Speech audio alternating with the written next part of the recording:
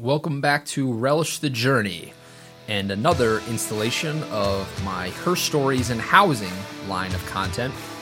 My guest today is Beverly Matter. Beverly is a senior vice president with Fifth Third Bank, and we're going to talk about, as you'll soon hear, her journey into the home building industry and a little bit behind the scenes on the lending side of home building. So without further ado, here is Beverly. All right. Well, Beverly, thanks for joining me on your drive to lunch. I'm glad we could squeeze this in. Yes, I greatly appreciate the opportunity, and you're working with my schedule. Yeah, no problem. So your name is Beverly Matter, and according to LinkedIn, you're a senior vice president with Fifth Third Bank. But correct. In your words, tell us a little bit about who you are and what you do. That's correct. I am an SVP with Fifth Third. I am in the National Commercial Real Estate Group in the Home Builder Banking Division. So my focus is on providing financing for public and private builders across the United States. Great. And so how does one get to be a senior vice president at a bank? What is that journey like? Well, it has twists and turns along the way. I started out of college in a management training program. I was a finance major at University of Florida. Ended up taking a job in the management training program at Barnett Bank, which is no longer in existence, was taken over by another bank, and kind of started my career from there. At that time, I wasn't in the home builder realm or real estate at all. I was just in commercial and corporate banking, but ended up via a move working for a small bank for a while with just a handful of branches that had an active home builder portfolio that I ended up taking over and getting involved with. Back then, I was doing the inspections for draws. I was back then writing out hand tickets for things. And so that was kind of my entree into the home builder world. Then I ended up back at a large bank, was out of the home builder sector for a while until I got a call from the headhunter saying, hey, XYZ Bank needs somebody for home building. We heard you have experience. And that's kind of how it all unfolded from there. And just over the years, moving up with more experience and ending up where I am today. Nice. So you said you had some experience in just regular, quote unquote, regular lending before the home building side. So what is it about being in the home building and real estate side of things that kind of that drew you in? What do you, how would you compare the two, and what made you sort of pick this one to pursue?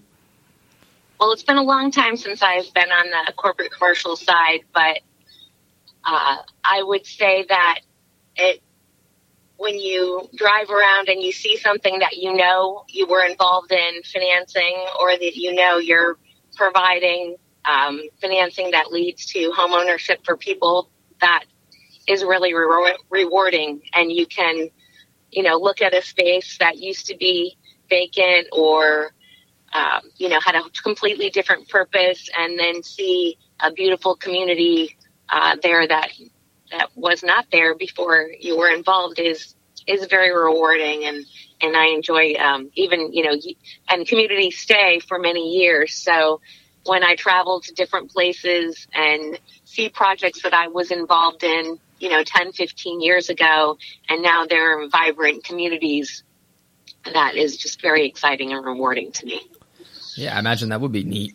Like you said, just driving up and you could point it out and remember the deal and how it came to be. Exactly. So I'm just thinking how to word this. I guess, how does it happen? Like, how does the deal happen? Do people just come to you guys, or do you have salespeople in a way that seek out these different builders and developers and pitch using your bank over another bank? Well, in my role as relationship manager, and this has been true throughout my career, we are the salespeople. There aren't separate salespeople. We're also oftentimes the underwriter for the deal. So not only will myself and others like me be out marketing the bank to a builder and looking for business, but if there is a business opportunity, we'll also be reviewing financial information, doing the necessary underwriting to present a deal for approval. Interesting. So you do it all. Yes. So does that come easy to you, being a finance major and I'm sure very good at the numbers? Did you have to sort of teach yourself the sales aspect? Well, we get training on that. Like I had training on that early on when I was in the management training program many years ago. But I think you learn it over time. You watch other people. When I first started calling on clients, I was doing that with a more senior officer at the time. Over time, you pick up on tips and then there's ongoing training along the way. And I think it's, mostly talking to people. If you can get along with people and have a conversation with someone you've never met before about a topic that you're both interested in, it just evolves naturally. Sure. Yeah. You just described podcasting. That's really what it is. So I can relate to that for sure. Well, and, they have a need and you have a way to meet their need. So you just have to match that up. And so, it's not like you're talking to someone that doesn't want to talk to you. You both have an interest in the end goal, mine being to provide financing and theirs being to meet, fulfill a capital need that they have. Right, right. And you've mentioned that it's been a little bit since you were not on the home building side. So what are some ways that you think financing has changed in the course of your career? That's an interesting question. It ebbs and flows, as I'm sure you're aware, with market conditions. Sometimes financing is tighter, sometimes looser, depending on how the economy is doing or how the specific sector is doing. In general, I think that if I think back to my early lending experiences, it was all very committee driven back then, where it was a very formal process, and it was also, I would say, more local, where you would write up your presentation. There would be a specific day where senior members of the company would, and all the lenders that were trying to get a deal approved would come into the same meeting room. And, if you wanted a deal done, you had to wait until that meeting day. And depending on how large the financing was, you could have to do that 2 times because there's 2 different committee levels. So that really doesn't happen anymore in the larger banks. I haven't worked under that scenario in, probably over 20 years. So that's one way that has changed. But that, interestingly enough, was a good place to learn because you were seeing other lenders who were more senior to you, the way that they presented their deals, the questions that the loan committees asked, what was important, what wasn't. And so that was a great way to learn something that now is really done via phone. Yeah, or even, right, you see all these commercials for Rocket Mortgage, and it's push button, get mortgage. It's not push Right. button, wait for 2 committee meetings, and then maybe get a mortgage. It's all moving much faster now. Right. And just to differentiate, because people often think that I'm a residential mortgage lender, loaning to individuals for their personal home financing, but that's not what I'm doing. I'm lending directly to the residential home builders and developers. Okay. Which is, at the corporate level versus at the consumer level. Right. So that's a great differentiator there. How does that differ, right? I know if I'm going to get a mortgage, I have to bring X amount of pay stubs and, all the stuff for the personal side, is it the same sort of thing when you're dealing with the business that's actually building the houses, or are there differences? I would say at a very high general level, it's similar in that you're presenting both parties, whether they be corporate or individuals, are presenting financial information to be considered to obtain a loan. But individuals, to your point, are providing things like personal tax returns, personal financial statements, pay stubs, that kind of thing. With the clients that I work with, they are typically building and delivering hundreds or even thousands of homes per year. Some are public companies, some are private entities. Both would be providing corporate financial statements that would be analyzed, and the loans would be not for just one home, but for multiple homes, the construction of multiple homes, oftentimes also the purchase of land and development of that land for building residential homes on it.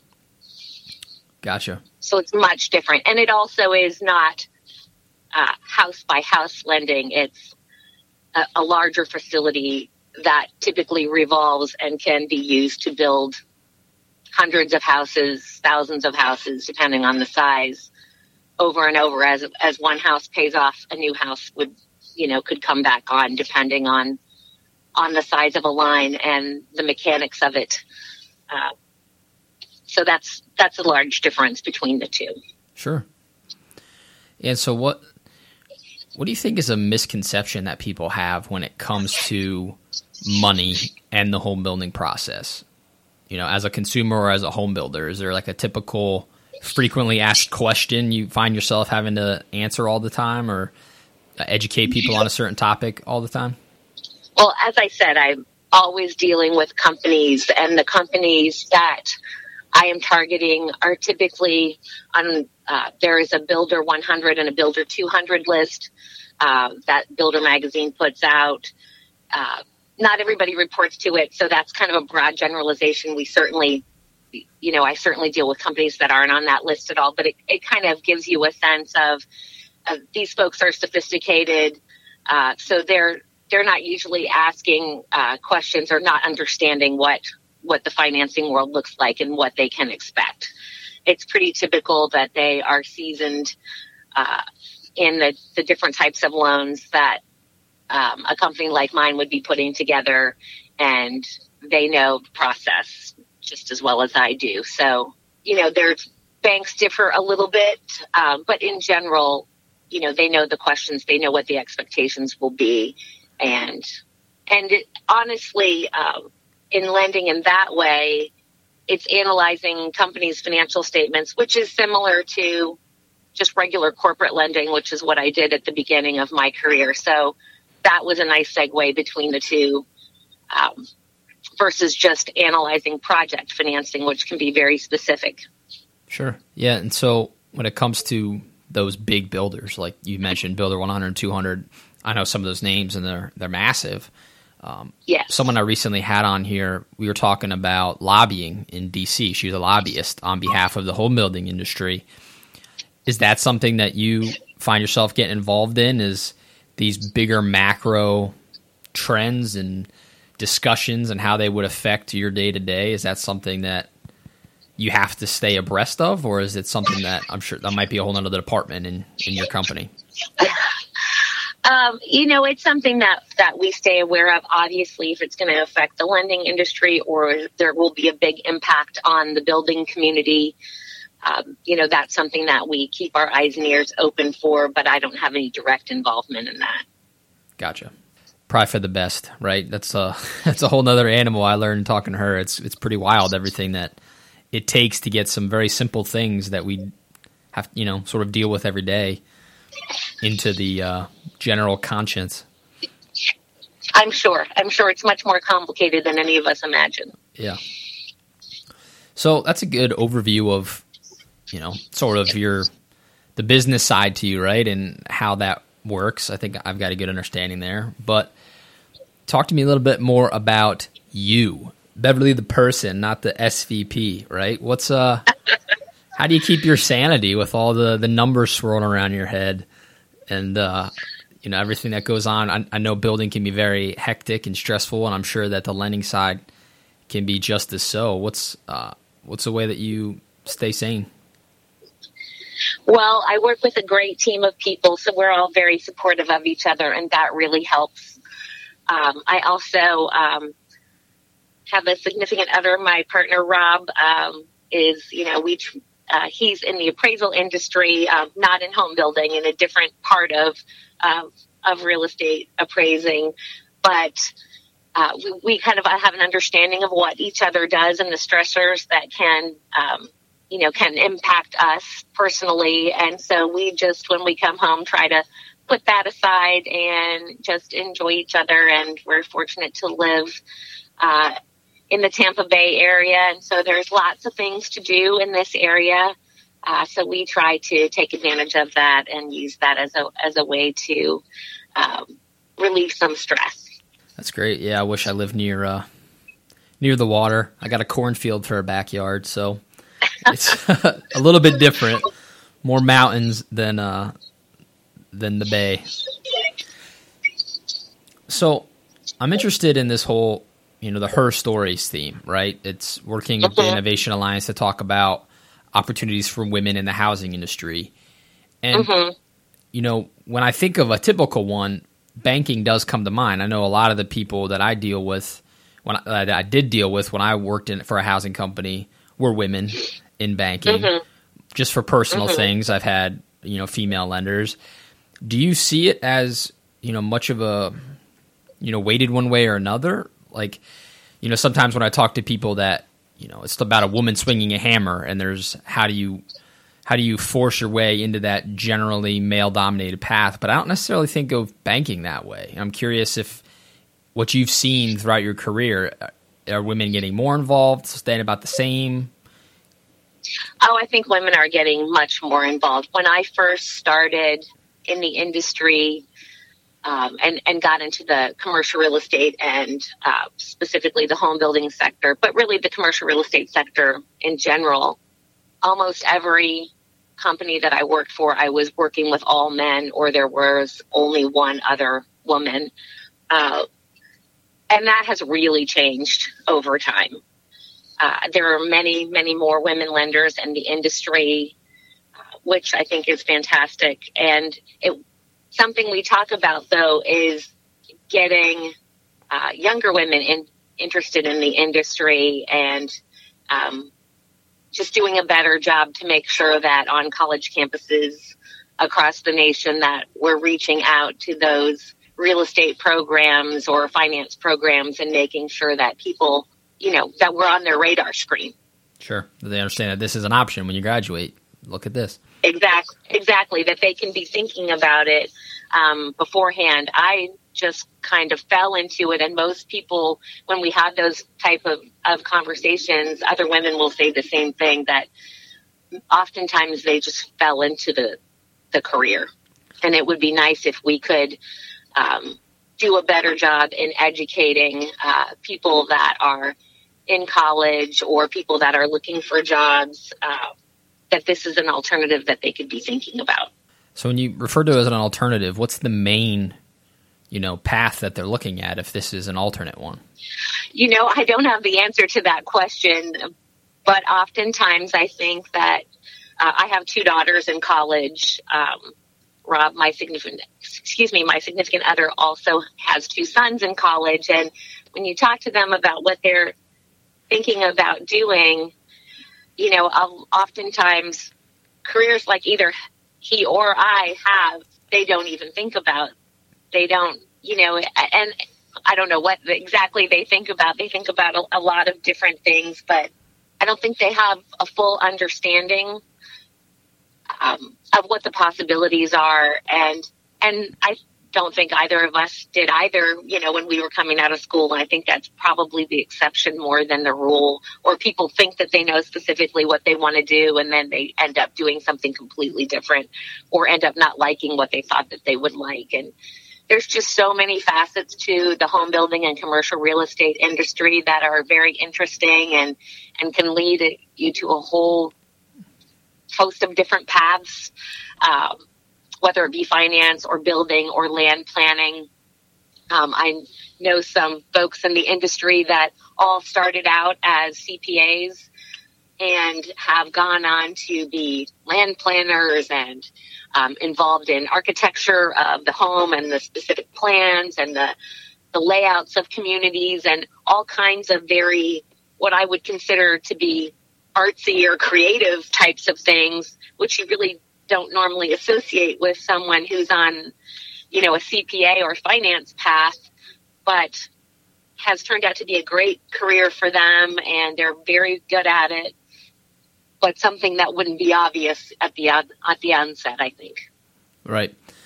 Yeah, I think when I was in college, I think students tend to think in the broad, right? Like right. I majored in finance. I'm just going to go work in finance. And it's like, okay, well, what does that mean? Or I'm working in business, and business can go, hundreds of thousands of different ways. It's rare that, like you said, someone goes in and says, I'm going to be a blank. And it's this 5-word long title that's super niched out. But yeah. Exactly. So I think that if, we continue to talk about ways that we can better educate people on what some of the opportunities would be and what that really looks like, not just a name like a CPA or someone working in the financial sector, but exactly what does that look like? What do we do day to day? What would be a career path? I know I certainly didn't know at the onset, and it has been, exciting and challenging and fascinating along the way to meet the different types of people that I've met, different areas of the country that I've had the opportunity to visit and become familiar with, and just the way each different type of company works is very interesting. And I don't think that's something that a younger person coming into the industry would think about.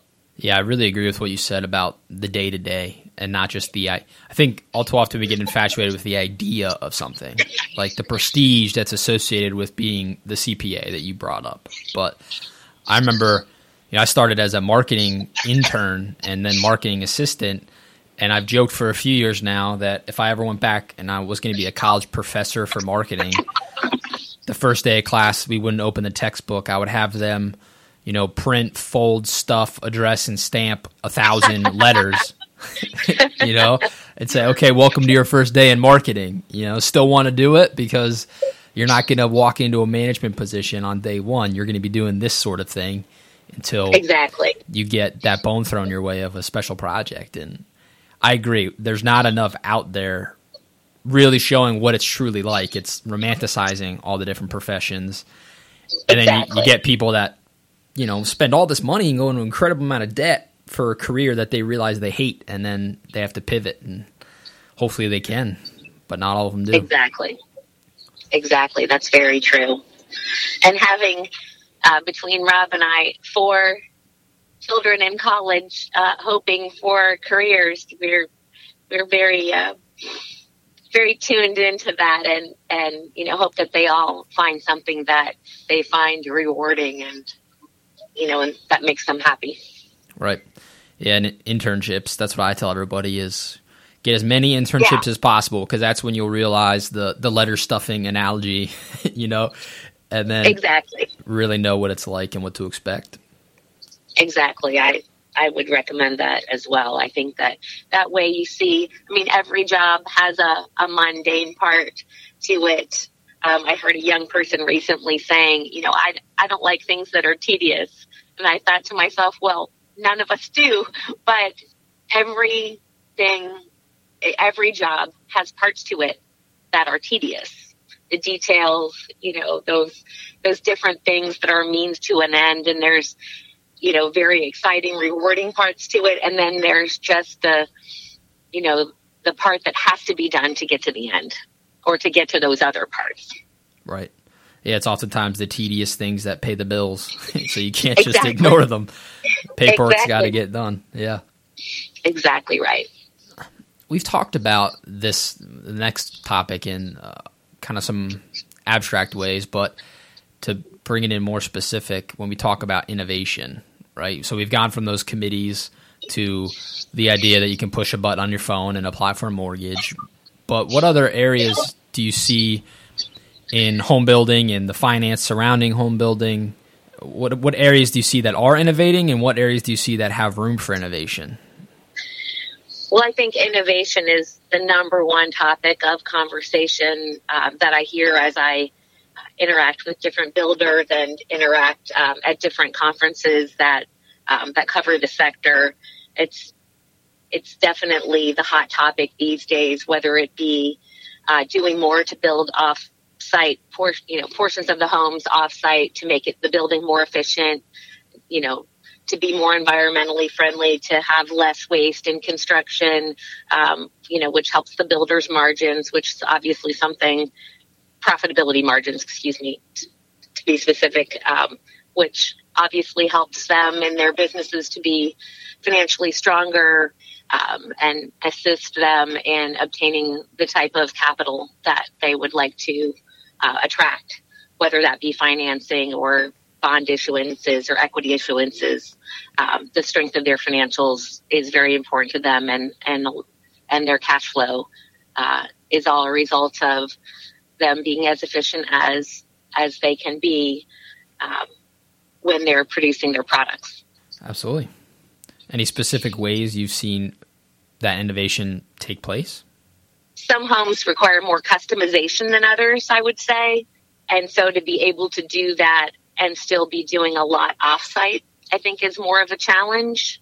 But I'm always interested to hear the different ways that builders are coming up with things. And as I said, some are farther down that path than others. But it is definitely something that's happening in the future. Another thing that is relatively new and being talked about more and more is building single-family homes and renting them. I think when most of us think of rentals, we think of apartment complexes, and the single-family for rent on a wider scale really came out of the last recession. And instead of being something that was just a means to get out of the recession, it has really turned out to have some staying power in the industry, and I think it will be around for the foreseeable future. I only hear more and more talk about it. So that's a portion of the industry that's new and innovative. And I think for people who need to move around for their jobs, whether it be to take a new position or to take even a new position within their own company that has possibly divisions in different parts of the country, a lot of times they might only be somewhere for 2 or 3 years. And so to have the opportunity to still have a single family home, but to be able to rent that, I could see how that would be attractive as our nation becomes much more mobile and people kind of don't stay in their hometown and live there forever like they did many years ago. Yeah, it'd also help with first-time home buyers anywhere, right? Because then you're not trying to – the down payment is oftentimes the biggest hurdle when we talk about those 4 kids in college and student loans. Exactly. And it's also a means for people that have maybe only lived in multifamily housing to test it out, see what it's like, understand that, what it means to be keeping up yards or know that someone is, and to be dealing with some things that maybe apartment dwellers don't deal with in the same way. And a lot of the companies also have ways that if people are renting, they have programs where that renting can turn into owning over time. That they can, there's a mechanism for them to begin saving for that down payment that you mentioned, or to help possibly clean up credit if that's something that's preventing someone from building a home. So the industry is really focused on the needs of the consumers and trying to innovate in ways to help more people be able to access single-family living. Yeah, it's interesting. I'm curious about when you started in the industry, a woman among all the men, right? Like, did you get any piece of advice or some wisdom handed down to you from someone that you still think about today? Not really about being in the industry itself, but about about, I would say you could apply this to any industry or any company. I remember meeting with this gentleman, and he wasn't a home builder, but he was in the development business, and said, it's not always about the top line, it's about the bottom line. So just because you're growing revenues, if your profits aren't increasing, it doesn't really matter if your revenues are growing, because if that growth is costing you so much that you're not seeing it at the bottom line, then it doesn't make sense to do. So bigger, as they say, is not always better. Right. And I think that was a good lesson. But sometimes you see, over the many, many years, whether it be in the home building industry or in other types of industries that I've dealt with in the past, you do sometimes see that where someone's trying sometimes just to grow for the sake of growth without really realizing that growth isn't necessarily flowing through to the bottom line. And I think it's a good lesson.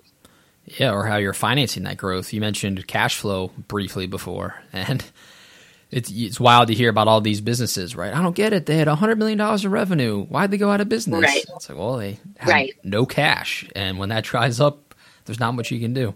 Right. Right. And I think the industry, the real estate industry, definitely learned some lessons from the recession. I think that in general, companies are much more mindful of those types of things and doing more to kind of always have that in the back of their minds that, tomorrow might bring, a different scenario and they're more ready, I think, for those fluctuations in the market. And this industry has always been cyclical. So, there are folks out there that have always planned that way. But I just think that it brought it even more to the forefront because it was, such a deep recession. Sure. So that's a great tidbit. So if you had to be that person sharing advice with the next generation of women coming into the home building sector, be it in finance or otherwise, what would be a piece of advice you'd share? I would say, don't be afraid of it. Ask questions. There's nothing wrong with asking a question. I even have been in meetings with very senior people in the industry, and they'll ask a question that I would think that they certainly already knew, and maybe they just want to hear what that person's answer is. But, should always be curious and be asking questions about what's going on, and not be afraid to sit at the table and to ask those questions, and to, in other words, don't shy away and think that you can't do it. You certainly can. And if you feel that you don't know enough, then ask and find ways to learn what you don't know. Yeah, I love that, because it's okay to feel like you don't know enough, but if you never ask, you're never going to learn and then know Exactly. enough. So that's a great point. Exactly. As I've heard someone say, no question is a stupid question. Yeah, I totally agree with that. And I think we all have, whether it be women or men, apprehension in asking something that we feel like we should know, but we don't. I see people do emails this way, and I have to say I've done it as well, starting off with, this may be a stupid question, but, whatever. And I think we all think we should know more than we do, and so we're afraid to ask. Right. But then once you realize that everyone feels that way, there's no reason to be afraid. Right. So right. And then oftentimes you'll get like 5 other people later who will say, I'm so glad you asked that question because I was wondering that too. Right. Yeah, absolutely. So as you reflect on your career and housing in general and everything that's brought you to this conversation with me right now, how would you sum up that journey of yours in 3 words? I would say surprising, challenging, and rewarding. I think at the beginning of my career in banking, I never would have imagined all the different things, that I've done. I've been able to, see projects go from an empty field or a blighted building to a beautiful new community, all types of different housing, big, small, expensive, affordable, all across the country has really been interesting, and just a different, the way different companies operate and what drives them one versus another has been very interesting. And, just challenging in the sense that the industry is cyclical. So, I've certainly lived through a couple of recessions in the industry, and that has been challenging along the way, but a lot of lessons learned and, things to look out for in the future.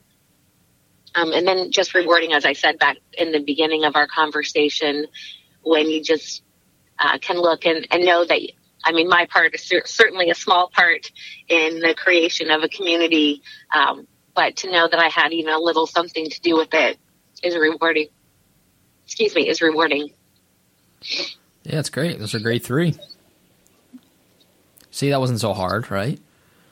No. Most people, roll their eyes. I can hear them roll their eyes when I ask that question. Even though I can't see them. Right, it's the dreaded 3 words question. Yeah.